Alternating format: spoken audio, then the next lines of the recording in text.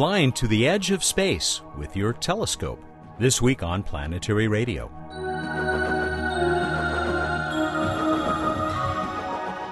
Welcome to the travel show that takes you to the final frontier. I'm Matt Kaplan of the Planetary Society. Faith Vilas is preparing to turn her telescope on the sky, but she hopes to do this above the sky. We'll talk with her about the Planetary Science Institute's plan to mount a large telescope on X-Corps' suborbital spaceplane. As Faith dreams of observing above the clouds, our Emily Lakdawalla actually shows us the clouds rolling through the skies of Mars. Emily also introduces a rapper who has made the periodic table his muse. Bill Nye, the science and planetary guy, is back on board, and we'll wrap up with another tour of the night sky provided by Bruce Betts. Emily, one of the most beautiful things I've ever seen on the blog, and I can congratulate you for it because you created it, those Martian clouds. Well, of course, I didn't create it. The clouds were there, and Mars Express high-resolution stereo camera saw them, and then a unmannedspaceflight.com member noticed them in the archive of HRSC data, and another unmannedspaceflight.com member taught me how to do this video. So it was really a long chain of help. But yeah, I have to admit, I kind of agree. I'm tooting my own horn here, but I think it's pretty awesome looking. And there's going to be a lot more of these videos of Martian clouds, dust storms rolling across the planet to come. So you stand on the shoulders of giants. I don't mind saying that, but it is quite beautiful. I'll say it again. And you were using some new skills? That's right. You know, the animation is made possible by the fact that the high-resolution stereo camera looks in numerous different directions across its orbit while it's orbiting Mars. And so it images the same spot at slightly different times. So it saw this spot on Mars where these clouds were a total of 9 times at different look angles, covering about 2 minutes. I wound up with an animation that had 5 different frames, and it's 5, not 9, for reasons too complicated to explain here. That's a pretty jerky animation. So a friend of mine, Ian Regan, taught me how to tween the animation to generate lots of extra frames in between the 5 that I had to make a very smooth, pretty movie. And I've done a little bit of tweening, and you talk about it was an arduous task, probably largely because it was your first time out. But you're going to post how other folks can do this as well. Absolutely. It's going to be a 2-parter. The first will be on how to find and access the HRSC data, and the second one will be how to make this animation. This is an August 19 entry if you want to see those beautiful clouds. There are a lot of other great recent entries on the blog, though, but the other one that I think I'd like to talk about with you is a bit of a departure. It's a rap. You know, I found a link to this on Google Plus, and I was just, it was awesome because this guy was inspired by Tom Lehrer's The Elements, or maybe inspired to do something better because he'd heard so much about this song. And once he finally heard it, he was kind of disappointed because it doesn't really teach you anything. It just lists all the elements off. And so he set out to make a rap that not only lists an awful lot of the elements, but teaches you a great deal about the elements and the periodic table. It's really quite wonderful. It's quite brilliant, and we have to show it to our boss, Bill Nye, because he is the world's biggest fan of the periodic table. But we'll go out with a little sample of this periodic table rap from Ort Kuiper, which makes you hopeful for more. I sure hope he does more planetary-themed raps because he is awesome. Emily, thanks so much. Thank you, Matt. Emily Lakdawalla is the Science and Technology Coordinator for the Planetary Society and a contributing editor to Sky and Telescope magazine. Here's a little bit of Ort Kuiper. The rarest one to find. Now it's time for group 18. Gas is called noble. They're really unreactive, so these elements are stable. Helium's the second lightest on this periodic table, and the next one is the gas that gives the neon lights the label. And argon is the third most present gas found in our atmosphere. If krypton and xenon, they're found in light sources everywhere. But the one to fear is the radioactive radon, giving off energy like Johnny Storm with the flame on. Hydrogen, helium, then lithium, beryllium, boron, carbon, nitrogen, oxygen, fluorine and neon, then sodium, magnesium, aluminium, silicon and phosphorus and sulfur and chlorine and argon, and then potassium, calcium, scandium, titanium, vanadium, chromium, manganese precedes the iron, cobalt, nickel, copper, zinc, gallium and germanium, arsenic and selenium, bromine, 36 krypton.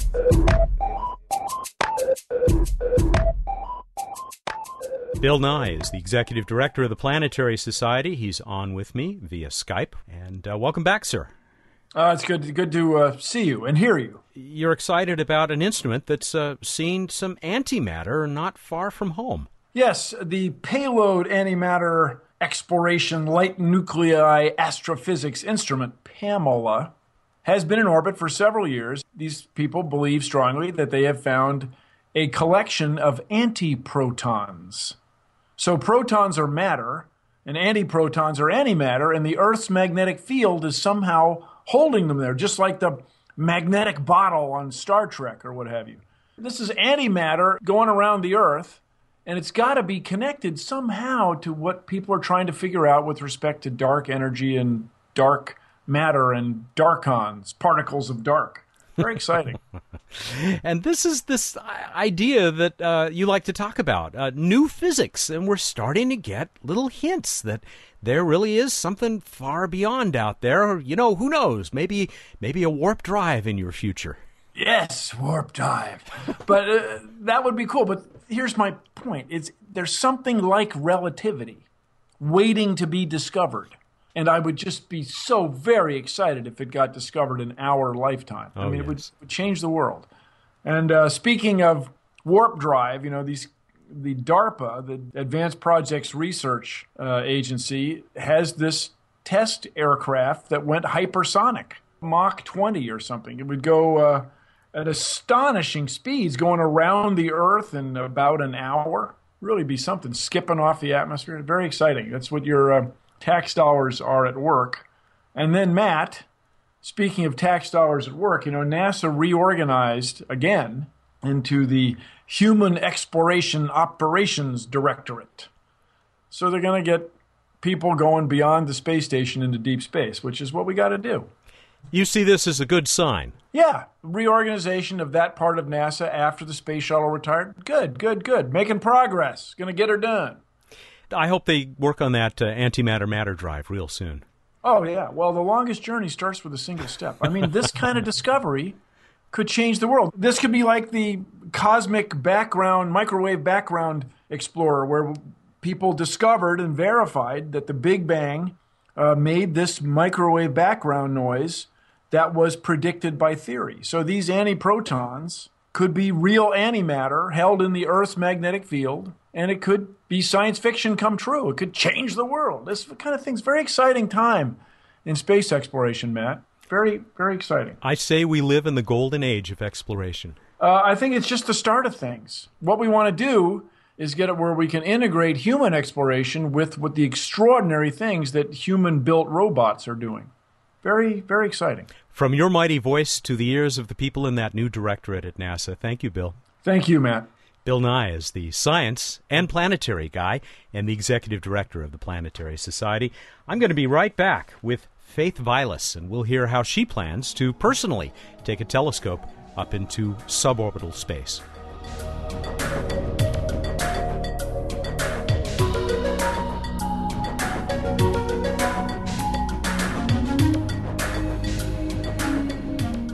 Last month, the Planetary Science Institute in Arizona signed an agreement with X-Corps Aerospace. X-Corps is building the Lynx suborbital spaceplane, designed to take humans above almost all of Earth's atmosphere.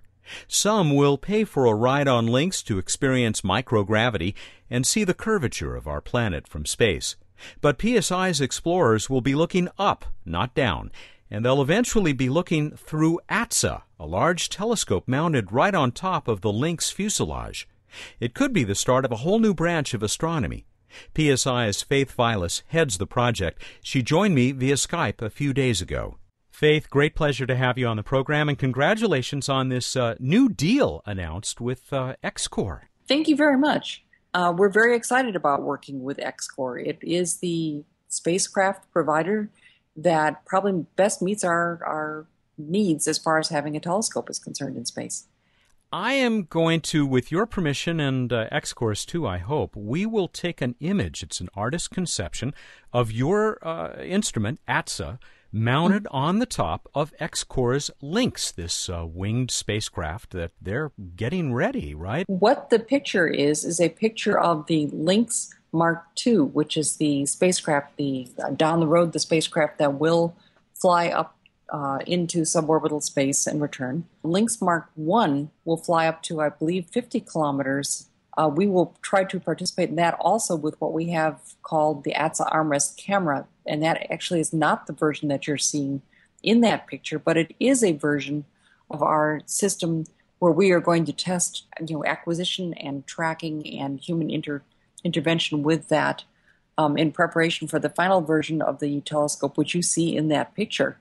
And the difference between, among many differences, one of the differences that you see there is that the telescope in the Mark II Lynx is mounted in a pod on top of the spacecraft where it can open up a front part of the pod and expose the telescope directly into deep space. No window, no nothing to interfere with us. It's one of the advantages of the Lynx that the best window is no window.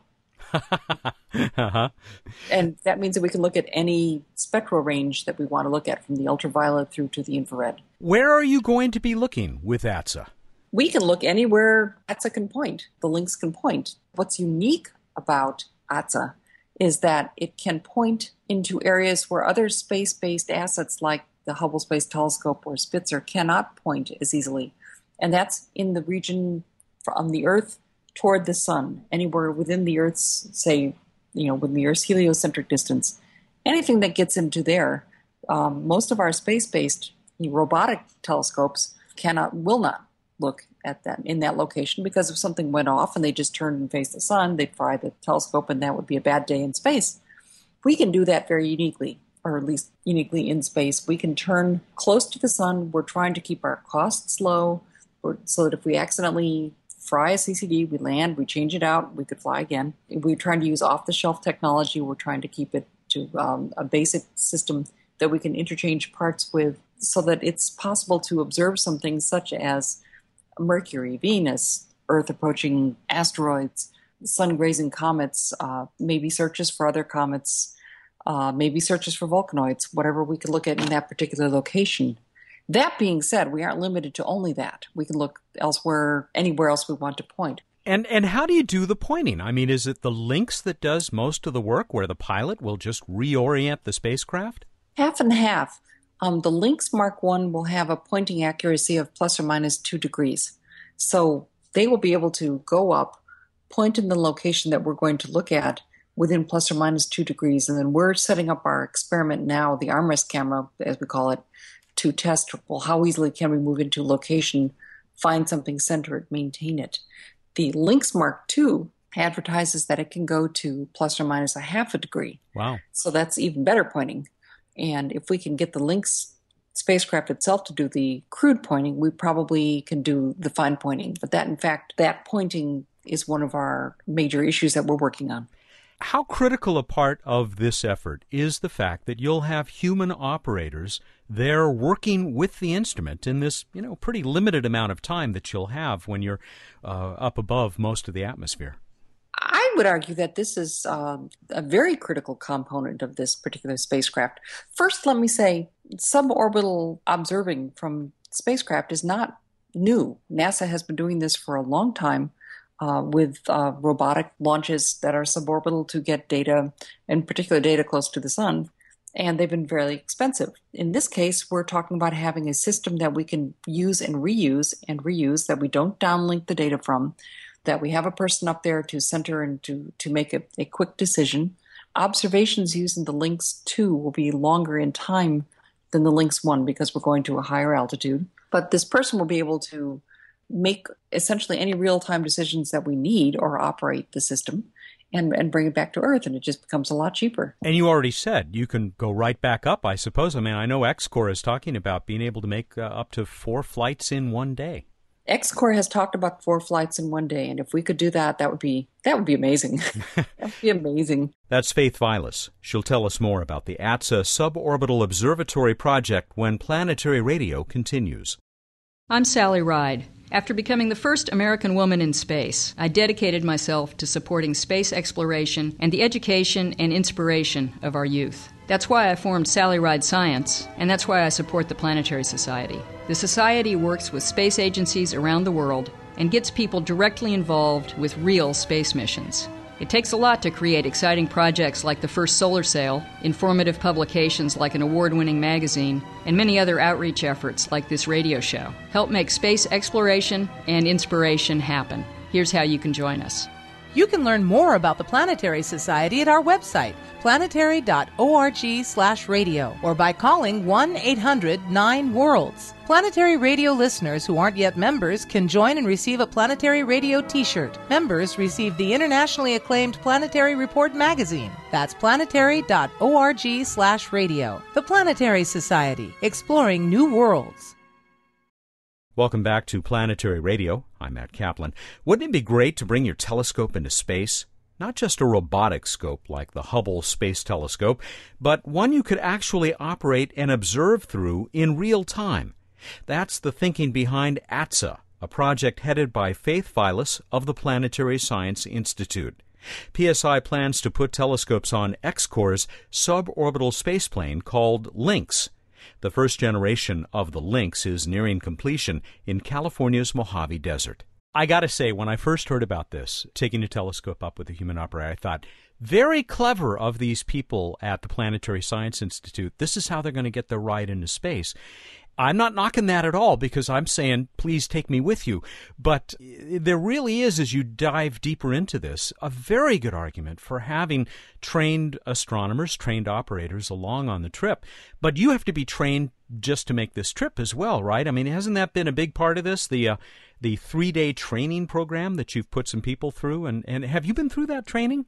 I have been through part of the training, yes. And we all went. We had the first NASTAR training specifically dedicated to one particular experiment. It was dedicated to ATSA, and we went to do some of the training, partly both to orient ourselves and also because we learned from going through that training what it is that we need to consider during this very short flight. For example, if you've gone up to a certain number of Gs in a certain direction forward, XYZ orientation, then once those Gs let up, how well are you able to function? What can you do? Are you going to be disoriented? Are you going to have to, shake your head a couple of times, then move the telescope over to your object?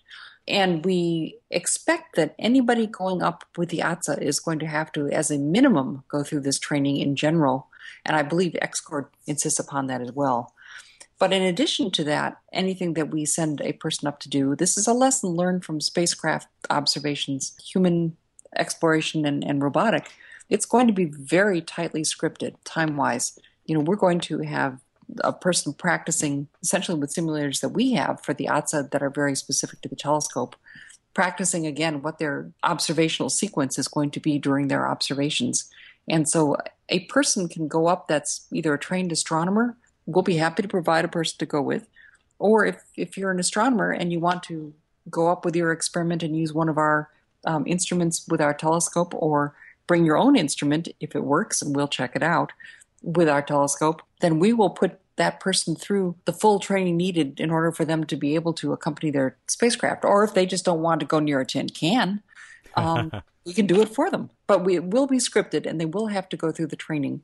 And this training, the NASTAR training, is related to different profiles for different spacecraft and the different types of G-forces that you would get going up into suborbital space and how to prepare to go through them, and also just some other simple training about flight physiology.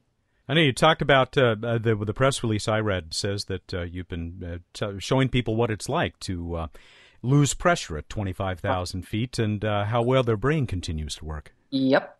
How well do you do when you are oxygen starved? Yeah. The signs of how it is that you would respond to being oxygen starved. That's the other major part of this training. We all went through that, and we all particularly considered questions of, after you go through a profile that's not dissimilar to what we'd launch with X-Corps' LYNX, how quickly can we respond and react? And we actually had a bunch of us doing it, had some hand testing of how quickly can we act, how quickly can we respond, how well can we work, almost immediately from the moment the G-forces stop. So we know how quickly we can respond with the telescope system. So how far off, roughly, is this first trip up, at least with that first version of Astra that I think you called the Armrest ATSA? ATSA Armrest camera, it's essentially a very, very small telescope, and it's intended, like I said, for us to be able to test the pointing and tracking and making corrections to and how well the interaction goes on a very short time scale. We probably will look for Venus and Mercury, very bright objects, but that are close to the sun. Some of this depends upon when the Lynx Mark I is ready, which is what we'd like to fly the ATSA Armas camera on. And once it's up and flying and it's able to go, we would like to plan a sequence of observational tests, some of which we're going to come back down and say, whole thing didn't work. We got to straighten this out. We didn't do this one right, and some of which will be, hey, we can do it, and this is how we do it. We made that correction based on what we learned last time we went up, and the whole thing didn't work. This is a developmental stage that we're coming up with the first time around. We're building into it the ARMRES camera. We're building into it options for filters and filter wheels so we can try to bring back some tangible science and show that we can get a first cut but good result from this type of observation in this particular type of spacecraft. But no good idea yet of when that Lynx Mark I might be ready to take you up for a ride. The last time I heard the Lynx Mark I was going to make its first flights was around September, October of next year, 2012. So after they have shown that they can go up and come down and fly a few times, then we would we'll be standing by in the queue with a system, carrying the system out to the spacecraft and ready to go. And this is my wild guess. 2 or 3 months after they would start flying, if they're flying regularly, I don't know. That's really going to be more up to X-Corps. We'll be ready to go, but it will be up to X-Corps. Absolutely fascinating and very exciting, and I wish you and your team the best of luck with this really new kind of astronomy, human-operated suborbital flights. Thank you very much.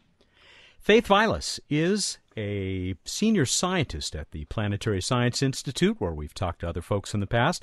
She is also the ATSA project scientist. And you know what? Why don't you just, as a little parting shot here, tell people why ATSA? I guess it's not an acronym. ATSA is not an acronym. ATSA is the word from the Navajo Nation for eagle. We chose it because to us it was very symbolic of a very noble and interesting name for the spacecraft that will fly high. Very appropriate, Faith. Can we check back with you maybe when you get closer to doing this? Absolutely. We'd be delighted. Thank you so much. And we got to get back out there to talk to the X-Corps folks, too. It's been too long. Anyway, like I said, that's Faith Vilas of the Planetary Science Institute, and we'll look forward to the next chance to talk with her. We're going to talk with Bruce Betts in just a moment here. He'll have almost everything that's going on up in the sky for our What's Up segment, and we'll probably give away a T-shirt.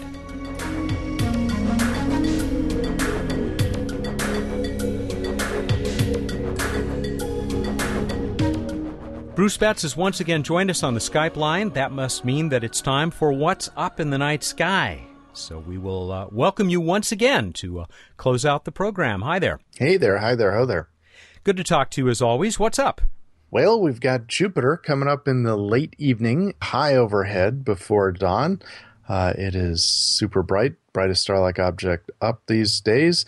We've also got Mars in the pre-dawn. You can check it out over in the east, looking reddish.